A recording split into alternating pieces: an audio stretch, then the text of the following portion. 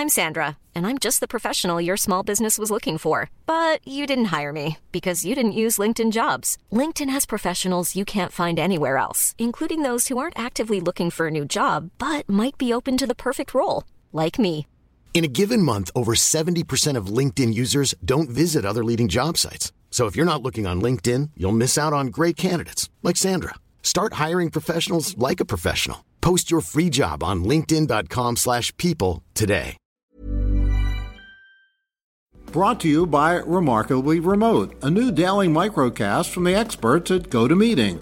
All about making work from home work for you. Add to your flash briefing on Alexa or subscribe on your favorite podcasting app. Welcome to This Date in Weather History for Sunday, March 29th. I'm AccuWeather.com's Evan Myers. According to the National Oceanographic and Atmospheric Administration, ice jams are caused by melting snow and ice in the springtime.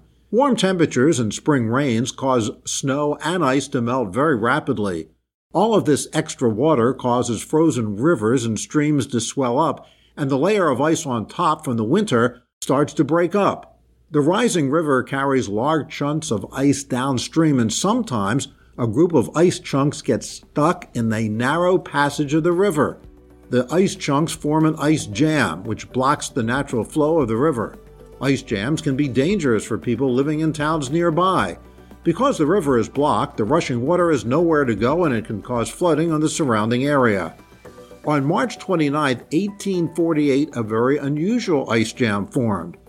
Centered on that day for about 24 hours, Niagara Falls ran dry.